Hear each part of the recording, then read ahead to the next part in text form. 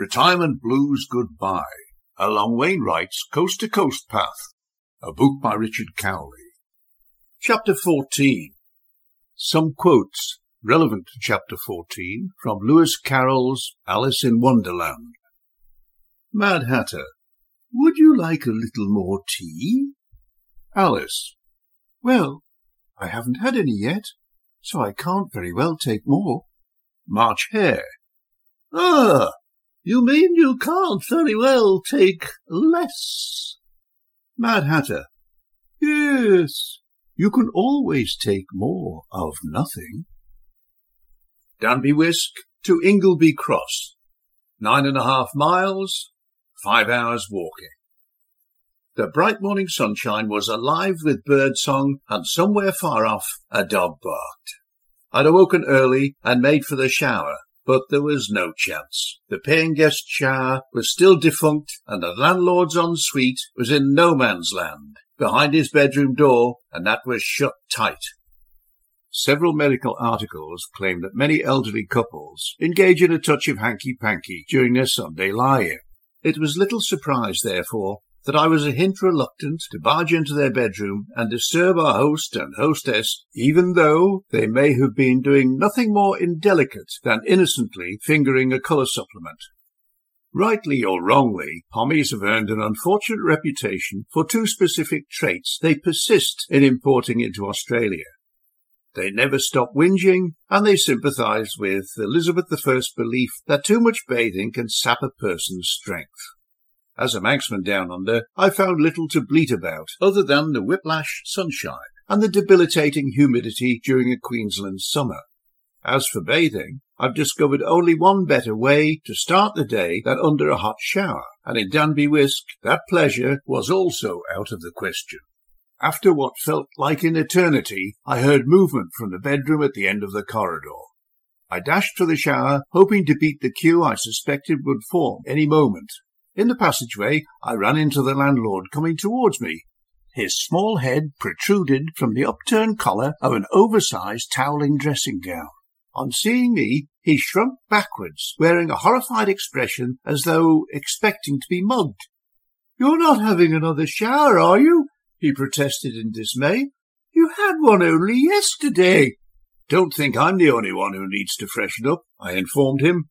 "All your guests are Australian, and they're a breed of dyed-in-the-wool abolitionists." Danby Wisk's most pleasing trait was a fervent addiction to the surreal. With only the smallest injection of the absurd, breakfast was elevated from the comfortable mundane to an enchanted cabaret of polished eccentricity. A full English breakfast was unavailable. It was anything but the brash, "Yes, madam, with everything, but hold the black pudding." In Danby Wisk, we were offered a choice of what to have with our egg and bacon. "Fried tomato, or sausage, or mushroom?" our delicate landlord sang out as he waltzed around the table as nimbly as Fred Astaire. The Danby Wisk approach to breakfast tailored the portions more towards the dietary needs of a catwalk supermodel than the energy needs of ravenous ramblers. A diner with a keen eye for detail may describe the servings as closely costed and finely measured. All on offer was stated in the singular. There was no S attached to a Danby Wisk egg. The landlord wasn't the retiring type. In a marvellous display of Mad Hatter mimicry, he tottered round the table, cradling an enormous china teapot, from which he poured half a cup for each of the paying guests. The whole performance was executed with such flamboyant ceremony that one might be forgiven for thinking he was dispensing the elixir of life, and not a splash of hot, thin tea. I greatly enjoyed the stopover, but was pleased to be on the road again, even though the bright sun in the clear blue sky made it too hot for comfortable walking. Beyond the hawthorn hedges and cultivated fields lay the distant Cleveland Hills, where the day's trek would end. Outside Danby Wisk is the peaceful knoll known as Oak Tree Hill, where, in the year 1138, the Scots and English fought one of their many battles. It's a place of soft bird song and butterflies' wings. It was hard to imagine we were walking in the killing fields, where thousands had been butchered and left to rot. Later we chanced upon Hugh, who was still grappling with the mysteries of map and compass. It would be misleading to say he looked dejected. Highly focused and determined would be closer to the mark, as though by magic he'd acquired a new and novel persona. Unlike the Pied Piper of Hamelin, who enchanted children with his magic flute, Hugh of Gippsland had ensnared a company of followers with his certainty and self-assurance. Needless to say, the troop was heading in the wrong direction, and became ensnared in a clump of tall reeds and briars on an overgrown river bank. It was hard to know to what degree Hugh's navigational skills had improved during the course of the journey. His walkabouts were a thing of endless fascination, as they seemed to be entirely counterintuitive, more Don Quixote than Jacob wrestling an angel until daybreak. For all its oddity, Danby Wisk will remain one of the most intriguing places in which we stayed. It transpired I was the only one to chance my hand beneath the circular shower that morning. All the true blues had foregone the ordeal of the beam-me-up Scotty douche. The others had settled for the sink in the paying guests' bathroom, where they had used a flannel to do unspeakable things to themselves whilst balanced on one leg. During the day, Peter and I considered the possibility that the paying guests' shower had been out of action for years.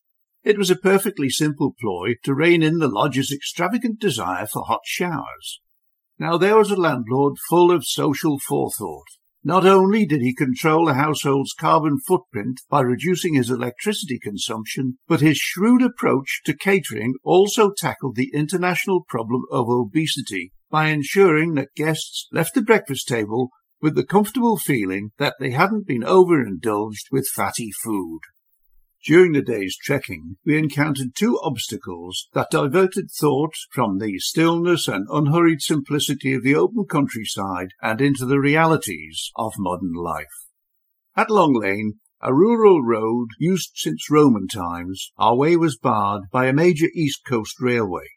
In the course of the journey, we'd already crossed several railway tracks. Our way had been made safe and easy using bridge or tunnel. On this occasion, with neither bridge nor tunnel available, we were obliged to cross a busy rail artery on foot. After a prolonged look right, look left, look right again, and an endorsing nod to each other that all was clear, we dashed headlong for the far side of the track. We scrambled across the bedding gravel and the open rails on a section of track along which express trains zoom by at a tremendous speed. No doubt an aged hayseed leaning on a 5-bar gate would have chortled to himself at the sight of two late middle-aged townies in full flight. However, my mind was on a different plane. I was trying to avoid being thinly sliced by a speeding intercity express and left as tenderized lunch for the local crows. Ingleby Cross was almost in sight when we were confronted by the horrific A19 motorway. Neither an overpass bridge nor a tunnelled culvert had been built to separate the hurtling traffic from those on foot. The lunatic speed and deafening clatter of the juggernauts was overwhelming. Add to that the appalling stench of tortured rubber, scorched oil, and unburnt diesel fumes, and it was easy to visualize the fate awaiting those rejected by St. Peter at the pearly gates. We had to cross 6 lanes of thundering extermination on foot. Through a momentary break in the northbound traffic, we made a lumbering dash to the precarious sanctuary of the centre strip. After some time, we repeated the suicidal sprint and crossed the southbound lane. Peter and I were just 2 of the 10,000 hikers that run the gauntlet of the A19 each year. It was just as well that Dewdrop hadn't ventured this far along the trail. Had he done so, he may well have finished up squashed flat as a discarded lager can whilst making a doddering dash through the traffic on his tin legs. Distance, like time, is a marvellous cure-all. Soon we'd left the wearisome din behind, and were wending our way along a quiet and leafy lane to Ingleby Cross, and an oasis, the Bluebell Inn. I thought the pub's name referred to a bank of bluebells that flower in May, but I was wrong. For some obscure reason, the pub was named after a blue-painted bell-shaped plywood cutout that hung over the entrance. Ingleby Cross embraced hospitality with the same enthusiasm that Danby Wisk applied in elevating moderation to an art form. The Bluebell Inn had a welcoming mat in clear view. The bar was filled with a convivial chit-chat from a mixed bag of locals and rosy-cheeked walkers savouring the seductive pleasure of fermented malt and hops. Peter and I scored bar stools from where we could survey the entire saloon. 2 pints of bitter, please, Peter ordered. Well now, replied the landlord with genuine interest. Which bitter did you have in mind? Which bitter would you recommend? I prompted. That depends, said the landlord, keen to reveal his area of expertise.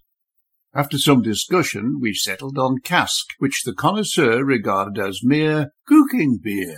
The landlord pulled the pints with the action of a publican in love with his trade and jealously proud of his reputation for serving top-quality beer. The deep amber ale seethed with a turbulent inner life that demanded respect and patience. With smiles of appreciation, we waited with due deference until the beer settled, forming a fine creamy head before savouring its amber delights. The rich aroma of toasted malt and bitter hops belied the subtle flavours of the beer. The first swallow only hinted at the pleasures secreted in the body of the ale. Its essence was pure richness, with a refreshing finish. My eyes closed and shoulders slumped in homage and to better focus my senses on taste alone. I gasped with utter delight at sampling one of the best bitters I'd ever been lucky enough to come across. When Colleen arrived, she was a hint tetchy. She'd been less fortunate than Peter and me when crossing the A19. After missing the turning, she'd been trapped on the motorway, taking her miles in the wrong direction. Some familiar headgear floated past the bar window, signalling the arrival of the elderly American couple. Their guidebook couldn't have been so bad. After all, they'd found their way to the Bluebell Inn. Moments later, a towering, loose-limbed man arrived with his beautiful blonde wife. They were also American and joined their countrymen. The four sat together and charmed all about with their courteous behaviour and soft, lilting drawl. The Bluebell Inn is a picture-book country inn. It's a pretty pub, decorated with hanging baskets, overflowing with flowers, and fronted by a small green. The guest accommodation is out of sight and a recent addition. The rooms are so small, they're like the crew's quarters on a coastal prawn trawler, observed Peter. I've got something special to have with afternoon tea, Colleen teased. After sprucing up, we gathered round a picnic table where Colleen slowly and carefully unpacked 2 parcels. Quite simply, she'd captured the flavour of the district in a unique local delicacy. In the best Yorkshire tradition, we drank tea and ate chunks of fruit cake topped off with slabs of cheese. Wensleydale, of course. When there wasn't a skerrig left, it was clear that even the cheese-loving French could learn a thing or two about fromage and its condiments by adopting this quaint Yorkshire treat. That evening, the Bluebell Inn was alive with diners and tosspots. Over drinks, we were reminded of the strengths and occasional foolhardiness of Australian optimism. We chatted to a couple from Brisbane. The man's leg was heavily strapped, as he had only just undergone knee surgery. "What a bastard," he moaned. "My knee's still ratchet, 2 weeks after the operation." We skated round the Lake District to avoid the hills, but his knee's still no bloody good, his wife continued. "It looks like we're going to have to pull the plug on the walk." "It's a lot further than it looks on the map," he observed. "We thought it'd be a doddle, even with a crook knee." We mumbled our commiserations, fully aware of how disappointed they must feel. After all, it was only a couple of weeks since we'd harboured doubts about our own ability to complete the trail. Now, onwards from Ingleby Cross, only bad luck or an accident could stop us reaching Robin Hood's Bay. The Bluebell Inn had an exceptionally good menu, which included rabbit pie. I was tempted, but after seeing hundreds of dead and dying rabbits only a few days before, I left the pie for others. A fine day was rounded off with an exceptional roast duck dinner and beautiful smiles from the pretty waitress. I've never specialised in being a whinging pom. However, I must confess that later in bed my mind was filled with grouchy thoughts. I became aware of how the day could have been vastly improved by a few simple additions. Footbridges across the rail track and the motorway would have removed danger and relieved anxiety. Also, a splash of orange sauce would have enriched the duck wonderfully. During daylight hours, Ingleby Cross is an enclave of rural peace and tranquillity. After dark, when birdsong gives way to nocturnal rustling in the undergrowth, the heavy rumble of distant traffic reverberates in every nook and cranny. The all-pervading intrusiveness of the pulsating noise and the tremor of the bed made for an unexpected experience. I slept as soundly as I had during the years I'd worked aboard deep-sea cargo vessels or on offshore oil rigs, places where noise is constant, sharp, and close, but through necessity goes unheeded.